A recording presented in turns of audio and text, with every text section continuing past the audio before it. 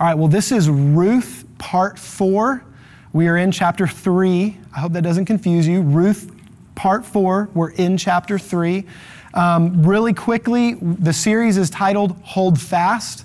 And over the first 3 weeks, we looked at how we are called, first of all, to hold fast to the King, holding fast to him. And in doing that, he continually reminds us of our true identity. We can lose sight of that along the way. Naomi goes through some hardships and she begins to adopt a different name that means bitter. But her true name means pleasant, good. And that's the name God has given us. He's given us a name in him. And so let's hold fast to him. And in doing that, we will hold fast to our identity in him. So that was week 1. Week 2, we talked about holding fast to God's people, and we just kind of did an exploration on friendship, biblical friendship and godly relationships. And we looked at the story of Ruth and Orpah as they wrestled through the decision if they were going to go with Naomi from their home country of Moab back to Bethlehem. And Ruth ultimately clung to Naomi. And we saw Naomi's love for her daughters-in-law and that she gave them freedom to choose what they needed to choose. And so we watched that exchange of friendship and love in week 2. And then last week, as we explored chapter 2, we talked about holding fast to grace. And we looked at some ways that God's grace shows up in our lives. And basically we said his grace shows up through his presence. He's around and he's working and he's near. We looked at the fact that he gives us grace through his protection. He protects us and cares for us. And then finally, we talked about how his grace is on display in our lives through his provision. He provides for us, and not just a little bit, abundantly, more than we need. And so that's where we've been the last 3 weeks. And now we're going to jump into this morning, Ruth chapter 3. I'm actually going to start with the very last verse of chapter 2, and then we're going to go all the way through chapter 3 together this morning. Y'all ready to jump in? Yeah? Y'all are a little bit quiet. Are we good? It's rainy, it's dark, it's fall break. I get it. All right, well, let's go for it. Yeah? Awesome. Y'all are super eager. This is great. All right, Ruth chapter 2, the very last verse, verse 23, kind of summarizes what Ruth was going to do for a period of time. And so here we go. Ruth chapter 2, verse 23. So she kept close to the young women of Boaz, gleaning until the end of the barley and wheat harvests. And she lived with her mother-in-law. And then over to verse 1 of chapter 3. Then Naomi, her mother-in-law, said to her, "My daughter, should I not seek rest for you, that it may be well with you?" So Ruth has learned this incredible lesson through her interactions with Boaz and with Naomi. And she has decided to stay close to Boaz and to his people and to stay in his field and to glean. And she's gathering needed supplies for her and Naomi to survive. And she now continues, it says, from the barley harvest to the wheat harvest. Now, there is going to come a point in this series where we start to make some big picture connections between this story and some of the feasts and ceremonies in Jewish culture that are laid out in the scripture, and we're going to connect how they point to Jesus. So I just want to say to you that the barley harvest and the wheat harvest are significant. And to give you a little preview, they correlate directly with the Feast of Passover, the barley harvest, and the Feast of Pentecost, the wheat harvest. And we're going to see some really cool symbolism about our relationship with Jesus through those two things. So that's coming later. But just so that you know, this is a period of time. It could last 4 to 6 weeks. It could be up to 50 days in between the end of barley harvest and the wheat harvest. So, this is a significant period of time. And throughout this time, Ruth is working day and night out in that field, working to provide for herself and her mother-in-law. She is dawn to dusk. She goes out there and gathers all day. We saw at the end of chapter 2, after a full day of working, she would then take what she had gathered, and she had to do this process of separating the good stuff from the bad stuff, is the simplest way to put it, the usable part that they could then cook with, bake with. And she would do all that work in the evening and then go home at the very end of the night. And she just repeated this process day after day. So Naomi sees this taking place, is watching her daughter faithfully work, faithfully serve, and then she makes this statement at the beginning of chapter 3, "My daughter, should I not seek rest for you, that it may be well with you?" Naomi's heart for Ruth is that she would find rest and that it would be beneficial to her. It's needed. It was important for Ruth to find rest. I just have to tell you this morning, God has that for us. Our King wants us to experience rest that He plans to give us. And it's beneficial for us. And so the question is, will I recognize that that's available? Will I see life and take hold of it? It's there. And so Naomi just says to Ruth, listen, I want to arrange this for you. And then she lays out a plan. And so the next few verses, I'll just give you the rundown. The next few verses, after telling Ruth that she longs for her to have rest, she says, here's the plan and here's the instructions. This guy, Boaz, he's a near relative of ours. And that means something significant, Ruth. There's something really cool that can come from this relationship. This guy who's taken note of you and is taking care of you. He's a near relative. And tonight, he's at the threshing floor. So he's going to do on a large scale the small thing that Ruth has been doing each night. He's going to go up on this threshing floor and he's going to separate the good from the bad. And he's going to be working hard all night, and then there's going to be the harvest right there up on this threshing floor. And so he's going to be working tonight. So Ruth, here's what I want you to do. I want you to clean yourself up. I want you to put on your best outfit. I want you to oil up, anoint yourself with oil, probably some essential oils there and good old biblical times, right? She's getting cleaned up. She's dressed nice. She's getting herself together and presentable. And then Naomi says, I want you to go up towards the threshing floor. Don't make yourself known. Don't let Boaz see you. Wait till he's done all the work. Wait till he's done celebrating. He's going to eat. He's going to feast. He's going to celebrate. He's going to drink a little bit tonight. It's a party. That's in the Bible, just letting you know. There's a party going on. Wait till he's had food and he's had drink and he's ready to bed down for the night, and he's going to sleep up there on the threshing floor. We've got to continue to remember the context of this. They have been in a 10-year famine. There is no way that he's leaving the harvest up there by itself in the middle of the night. He is sleeping right next to that harvest. And so she said, take note where he lays down, and after he's good and asleep and everything's quiet, I want you to go down by his feet, uncover his feet, so like lift up his blanket or his cloak, uncover his feet, and lie right next to his feet, and then wait and do what he says, what he tells you to do. Now that sounds pretty scandalous to me. I mean, here's this Jewish mom telling this girl, hey, I want you to go do this crazy thing. I want you to go in the middle of the night and sneak up to this guy by his feet and kind of uncover his feet. I don't know about you guys, when my feet get uncovered in the middle of the night, especially if there's a fan going, that wakes me up. I like having my feet covered at night.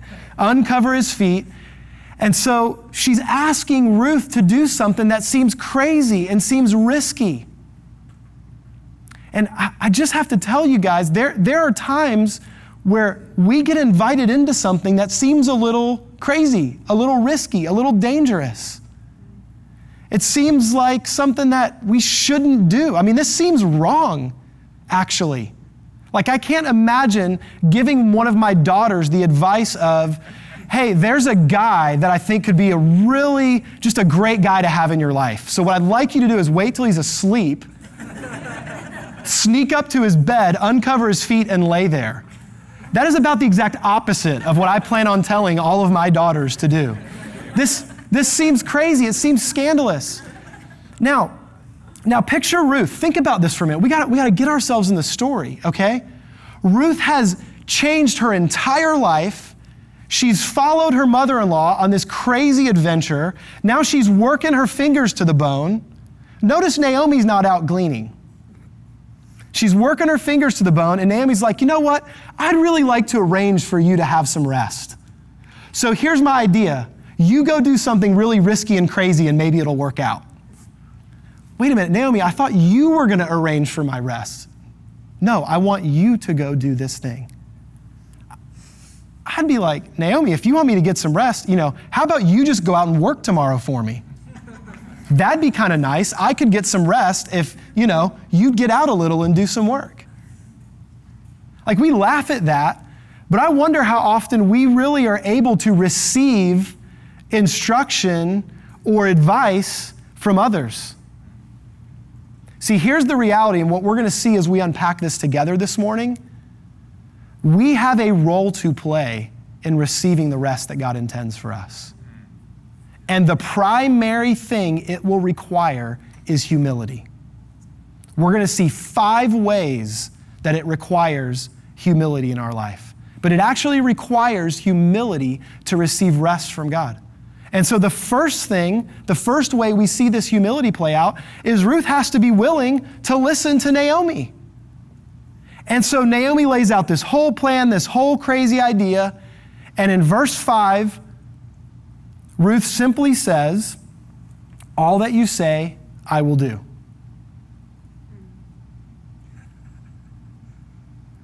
I wonder when the last time was that you or I received some direct instructions from somebody in our life that was going to challenge us and push us and maybe not be what we wanted to hear.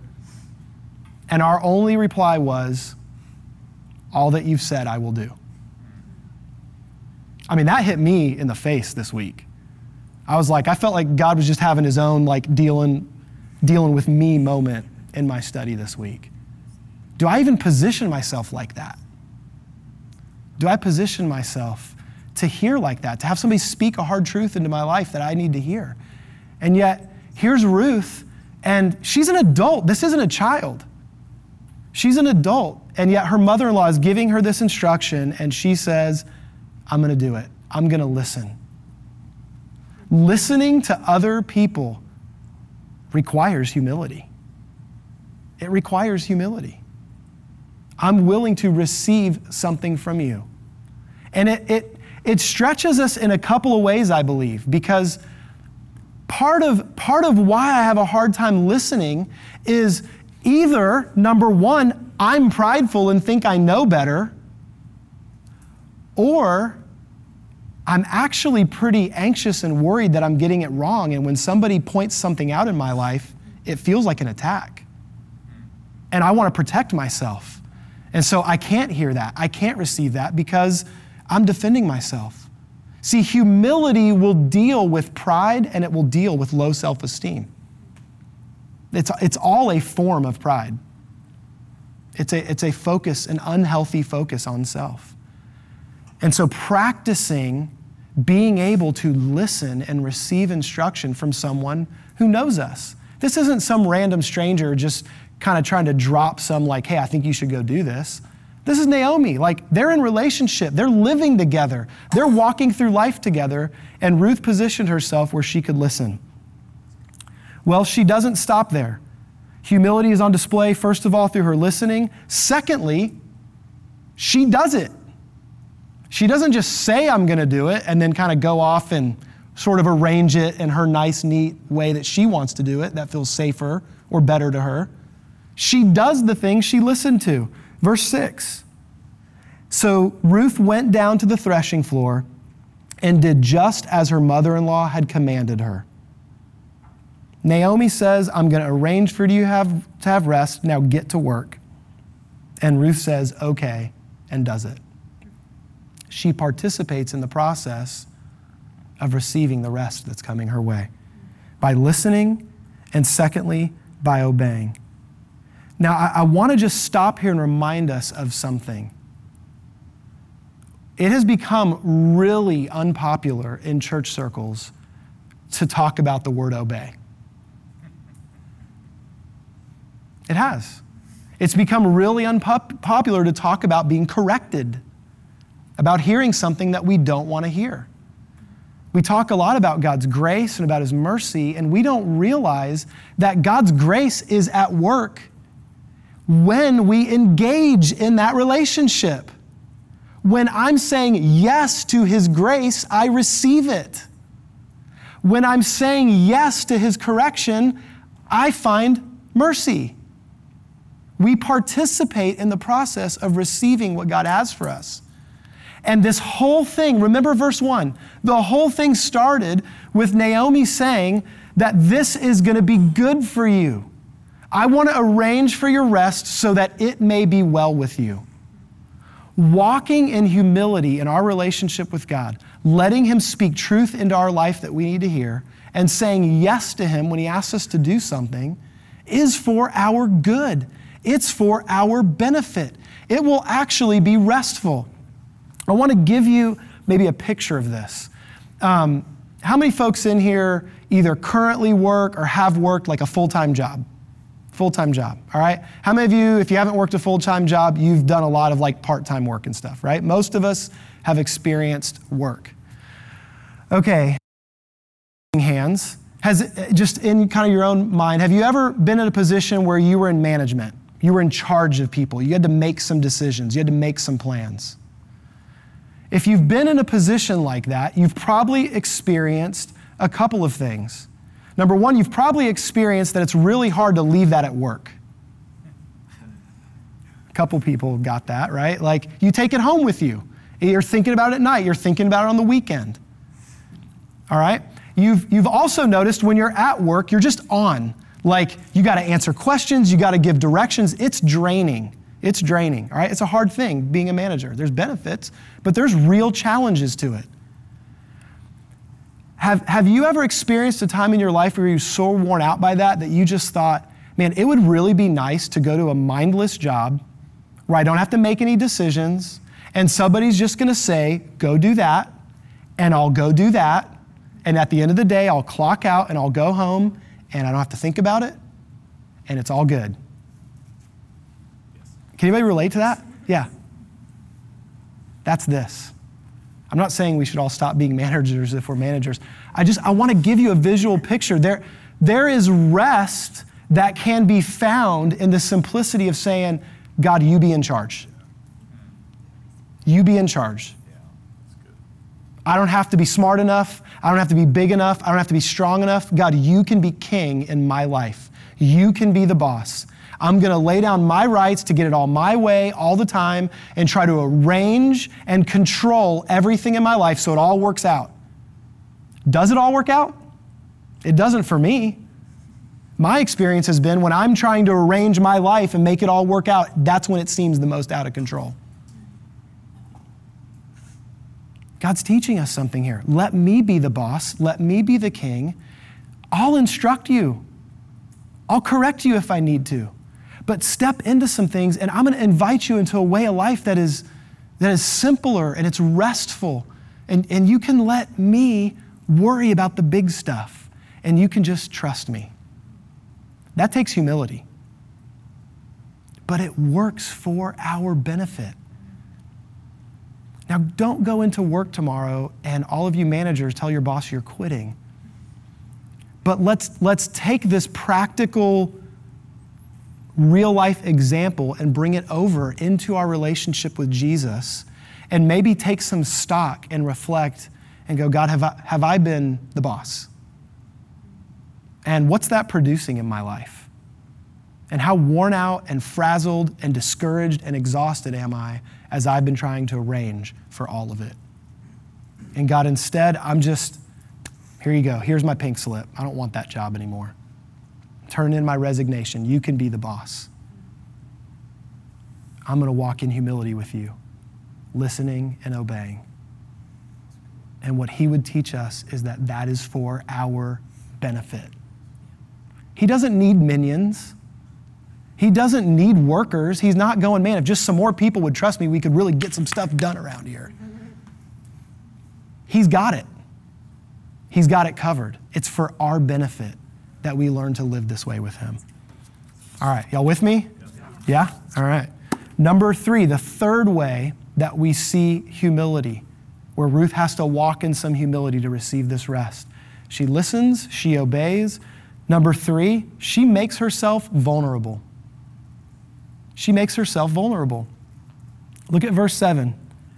We heard the instruction, we know the plan, but now Ruth actually follows through. Ruth chapter 3, verse 7.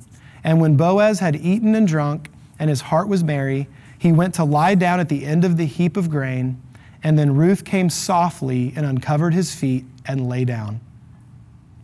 Notice how she puts herself at his mercy. She comes at night. She exposes his feet, but she's placing herself at his feet in the middle of the night.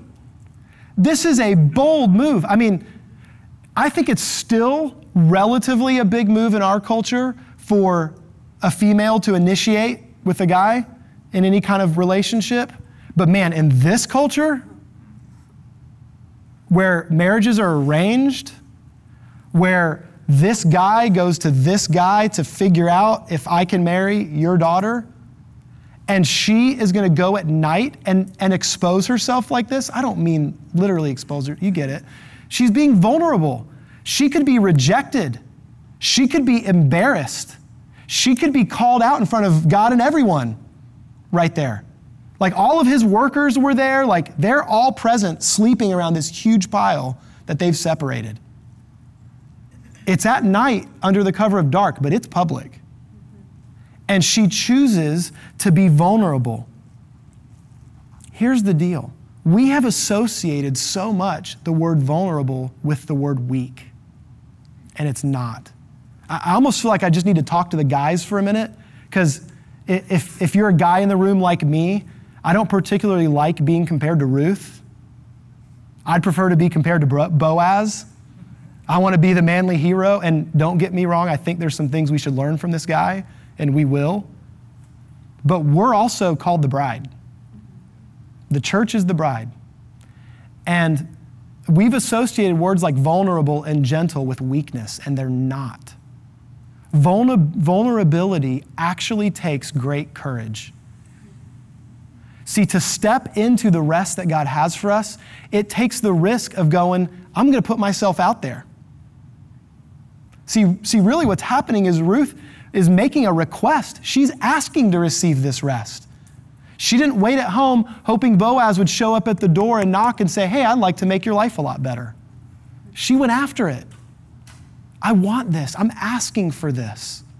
And in the same way that it hasn't been super popular to talk about things like obedience, I think we've lost a lot in our culture as it relates to simply confessing when we're wrong, laying our hearts out there before the Lord. Am I willing to say, God, this is what's going on in me. This is what's broken, what's messed up. God, this is where I'm struggling, like maybe a negative view I have of you, Lord. Here's something I'm battling. Like, am I willing in my relationship with God to get vulnerable? To say, God, here I am. Here's all of me. I lay myself bare before you. I receive mercy. There's an exchange. When I come before him like that, I then receive mercy. And so we make ourselves vulnerable. That's a part of humility. But we do it boldly, with courage. We step into it. God, I'm going to risk this. I mean, I think at best, there are times where we think of someone else near us that needs to do that. But how often am I willing to get real? I'm not even just talking about like at church because there's a special Sunday where there's an altar call for that. I mean like just at your house, in your room, alone with the Lord. God, here I am. Here's what's going on in my heart. Here's what I'm struggling with. Here's what I'm frustrated about. Here I am. You know, we were singing the song this morning. Does it feel strange to anyone singing the words, I lift my holy hands up? Yes. I mean, that's weird to me. I've struggled with that song over the years. God, these don't feel very holy right now. I don't know that I can lift these up. But thank God for the psalmist who teaches us that we can come to God and say, God, give me clean hands. Give me a pure heart. We can invite God to exchange our ashes, our dirt, our mess for his beauty, his glory, his holiness. My hands are holy because of his holiness, not mine. I've got no holiness of myself to bring to the table. But when I'm willing to come and say, God, here it is. I've got 2 dogs that are like decimating my backyard. This is about to get gross. I've got 2 dogs that are decimating my backyard. I mean, they're just, it's a dirt fest, dusty. I mean, it looks like an old Western. I'm expecting like tumbleweeds to go by with all the dust that's accumulated from them just running around the yard. And, there's other ways they mess up the yard. And occasionally my children discover some of the ways that my dogs mess up the yard. Are we tracking? Okay. I have one child in particular, I'm not going to call out, who several times this week has come to the door with like stuff between the toes. Right? Now, if I do that, I go around the corner, I find the hose, I rinse it off, Amy doesn't ever hear about this. I'm not telling anybody, right? Like, I go off in the corner and do my best to clean this off. My kid comes to the back door, hey, I stepped in dog poop again. And so it's, all right, pick him up by the waist, walk over to the counter, set on the counter, feet right in the sink, and then I got to get in there with my hands and the soap and like get the mud out of the crevices, right? It's disgusting. I feel like my daughter should be embarrassed and ashamed about what's happening, and she's not. She's just like, stepped in poop, help me out, Dad. If we would just do that with our Heavenly Father. I'm serious. If we just would come to the back door and go, well, Dad, it happened again. We have a dad that's that good. The problem is I'm expecting a furious dad to meet me at the back door, just like, what in the world are you doing? Are you kidding me? Go around to the hose. I just wonder how often that's the visual that's in our head of what our Father is like. And he's going, man, if you would just come to me real and vulnerable, be willing to expose yourself, it's all right. It's a minefield out there. I get it. The world is broken. You're around a lot of broken people, and you are a broken person. You're going to step in some poop along the way. But what if we would just be vulnerable and take a risk and come to him and just say, Dad, can you help me clean this up? And he goes, yep, I got you. I got you covered. Because see, when she exposed his feet, the real request there is, will you cover over me? That would be the outward symbol of, I'm taking care of this, is he would then take that blanket and cover over her. Nothing weird or funny business, just like I've got you covered. Isn't it interesting that that's what Adam and Eve did in the garden? When their sin was exposed, they immediately rushed to cover themselves. But God taught them, even in the garden, we're not going to use leaves to cover yourself. I'm going to actually kill an animal and provide a skin to cover over you. And already he was giving the imagery of the sacrifice that was going to come one day to fully cover our sin. The poop has already been paid for. It's already been paid for. It's been covered. He's like, I got the soap right here. We're ready. Let's get to work. Why walk around like that? Come on. Let's clean you up. And so Ruth risks being vulnerable, and it takes some boldness. It takes some courage. And then finally, and I've already sort of been talking all around this, but she trusts Boaz. That's the fifth part of humility, okay? Listening, obeying, being vulnerable, being bold, and trusting. She trusts in his character. So verses 8 and 9. At midnight, the man was startled and turned over, and behold, a woman lay at his feet. Whoa, what is going on? And he said, who are you? And she answered, I am Ruth, your servant. Spread your wings, she's asking for the covering, over your servant, for you are a redeemer. For you are a redeemer. Now, I just want to say this.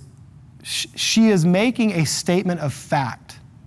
Boaz's position as a relative of Naomi, he fulfills this role of redeemer, and that's what next Sunday is about. So Hang with me. We'll talk more about that next week. But he fulfills a specific role of redeemer. But I also have to tell you, like, the redeemer has to want that role. And the redeemer has to be willing to do the job. And so she's not just trusting in his title as redeemer, she's trusting that he wants to be her redeemer. It's specific, it's personal. She's trusting in his character that he will want to do this. And guess what? He does. He does. When we approach God this way, with an attitude of listening and a willingness to obey, when I'm willing to be vulnerable and bold and go before him and trust in his character, I am going to find a redeemer there. Amen. He is the redeemer, capital R, for everyone, always, but he's like my redeemer. Yeah. He wants me. He loves me. He's going to rescue me. It's personal. It's relational. Am I trusting that? And so that's the part we play. We step into that. And I love this exchange that takes place. Boaz is honored that Ruth would come to him. Verse 10, and Boaz said, "May you be blessed by the Lord, my daughter. You have made this last kindness greater than the first, in that you have not gone after young men, poor or rich." He's in awe that of all the places she could go to find what she was looking for, she came to him. That's the beauty of the free will that God has given us. God so loved the world. It's for everyone. It's available to everyone. And yet the scripture tells us that it's actually a narrow road, a narrow gate, and few find it. Most of us, most of this planet will spend their lives looking for other redeemers in this world. And those redeemers will be lacking. They don't have the ability, and they probably don't even care that much. But our Redeemer has all of the ability, and he cares a ton. And he is delighted that we would choose him just as much as he is choosing us. And so she comes to him, she risks, she's vulnerable, and he's like, yeah, I'll do it. So that's Ruth's part, humility. What's Boaz's part? All the rest. All the rest. He does the work. Check this out. We're just going to read a few verses quickly here and wrap up. Verse 11, and now my daughter, do not fear. He immediately tells her the risk was worth it. Do not fear. I will do for you all that you ask. For all my fellow townsmen know that you are a worthy woman. In other words, not just that she was well thought of, she was, but he's saying, I'm not going to expose you and embarrass you. You're going to be able to keep your honor. I'm going to cover over you and I'm going to be the redeemer. Verse 12, and now it is true that I am a redeemer, yet there is a redeemer nearer than I. Just remember that. We'll talk about that next week. There's a redeemer nearer than I. Verse 13, remain tonight, and in the morning, if he will redeem you, good, let him do it. But if he is not willing to redeem you, then as the Lord lives, I will redeem you. Now lie down until morning. He's saying, I will do the work. I got you covered. I will be the redeemer. I'm going to go work out the details. You just rest now, and I'm going to go take care of this. I'm going to go make it happen. And so in the morning, Ruth wakes up. This is verses 14 and 15. She wakes up and she gets ready to leave before anybody kind of really recognizes each other. Boaz gives instructions to his guys. We're not talking about the fact that this woman was here tonight. We're not talking about it. And then he does something interesting. He gives her 6 measures of barley. 6 measures of barley, and sends her home. Now, she had been collecting like 1 measure each day, and Naomi was already saying, that's an abundance. And now he gave her 6 measures. It literally says he like loaded it up on her. So I mean, she's got a pack. She's taking this home. So she walks in the door, and when she gets there, verse 16, when she came to her mother-in-law, Naomi said, how did you fare, my daughter? I had this amazing plan, and then I slept all night. How'd it work out? Then Ruth told her all that the man had done for her, saying, "These 6 measures of barley he gave to me, for he said to me, 'You must not go back empty-handed to your mother-in-law.'" And then Naomi gives us some really cool insight. She replied, "Wait, my daughter, until you learn how the matter turns out, for the man will not rest until he has settled the matter today." Okay, 6. He gives 6 measures of barley. It equated to 6 days worth of work that Ruth had been doing. Now, I don't know how familiar you guys are with one of the things that the Lord laid out, but he's got big feelings about how the week plays out. What do we do for 6 days? What do we do the last day? Rest. This has been instituted, by the way, long before he gave the law. This God used from the moment he created this world. He works, and then Adam and Eve were meant to live in rest. Now, they were going to work as well, but they were enjoying the rest that God had provided. Boaz is sending a message that Naomi can interpret.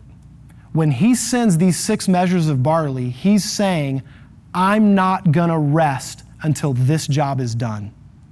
I am going to do the work that will provide for the rest.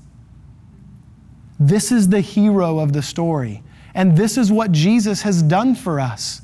See, when we resist the rest that he offers, we're resisting the work he's done on our behalf already. He's done it. He has done the work, and he wants us to enjoy the rest. And so the imagery is, I've got it. Let me do the work. You're covered, Ruth. And so that's the message that he sends home. So next week, we are going to unpack what this whole kinsman redeemer thing is all about, why he's saying there's a nearer redeemer than me, and the work that he does to resolve this whole issue of them being out of place. All right, that's where we're heading next week. I want to read something in closing, and I'm not going to teach it. I'm not going to explain it. I would ask you, in fact, to read this and then lay over top of it the 5 things we unpacked about how we receive rest from God. Okay? So you could even do a little homework on this if you want. This is in Hebrews chapter 4. In Hebrews chapter 4, the writer of Hebrews, probably Paul, is unpacking something very Jewish about rest. And he's telling us that our rest is found in Jesus. And I want to read this because I don't want you to think that I'm just taking an Old Testament story and going, let me make it fit. All right, this aligns with the gospel of who Jesus is and what he does for us. So check this out. Beginning in verse 9, Hebrews chapter 4, verse 9. So then there remains a Sabbath rest for the people of God. For whoever has entered God's rest has also rested from his works as God did from his. Check this out. Let us therefore do what? Strive. So we participate, just like we've talked about. Let us therefore strive to enter the rest, so that no one may fall by the same sort of disobedience. So it requires some obedience. For the word of God is living and active, sharper than any two-edged sword, piercing to the division of soul and of spirit, of joints and of marrow, and discerning the thoughts and intents of the heart. So we need to obey and we need to listen. I wonder how often we've thought about that verse in the context of God wanting us to receive his rest. What if I let God's work cut me to my core to teach me how I can rest in him? Verse 13. And no creature is hidden from his sight, but all are naked and exposed to the eyes of him to whom we must give an account. We may as well be vulnerable because we already are. He sees it anyways. Verse 14. Since then we have a great high priest who has passed through the heavens, Jesus, the Son of God. Let us hold fast our confession, so we can trust this high priest.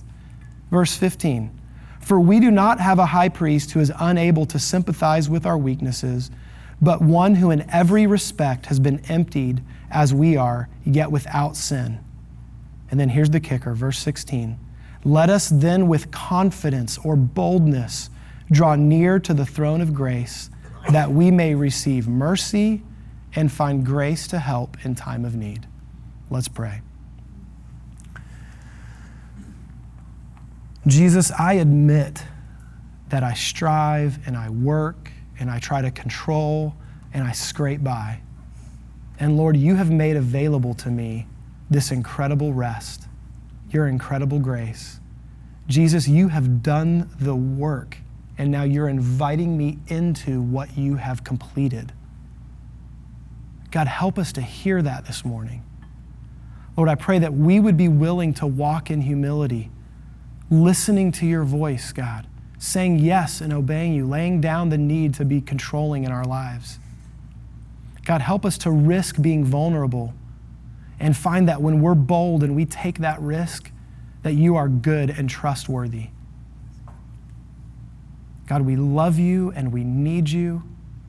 We thank you that you are our Redeemer, that you can do the job and that you want to do the job, that you love us, Lord. We just say yes to that. We receive that from you. Jesus, it is in your powerful, redemptive name that we pray this morning. Amen. Amen.